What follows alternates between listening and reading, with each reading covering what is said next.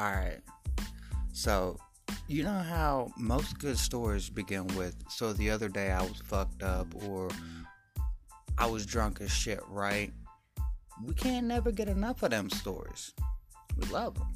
They get good. It's actually pretty much the best ones you actually want to hear. I'm gonna tell a few from my experiences of maybe drinking too much and or other things, which may or may not be stretched by the truth, but that's what makes good stories into tall tales and tall tales into good ones. Like, it should be interesting. If you want to hear it anyways.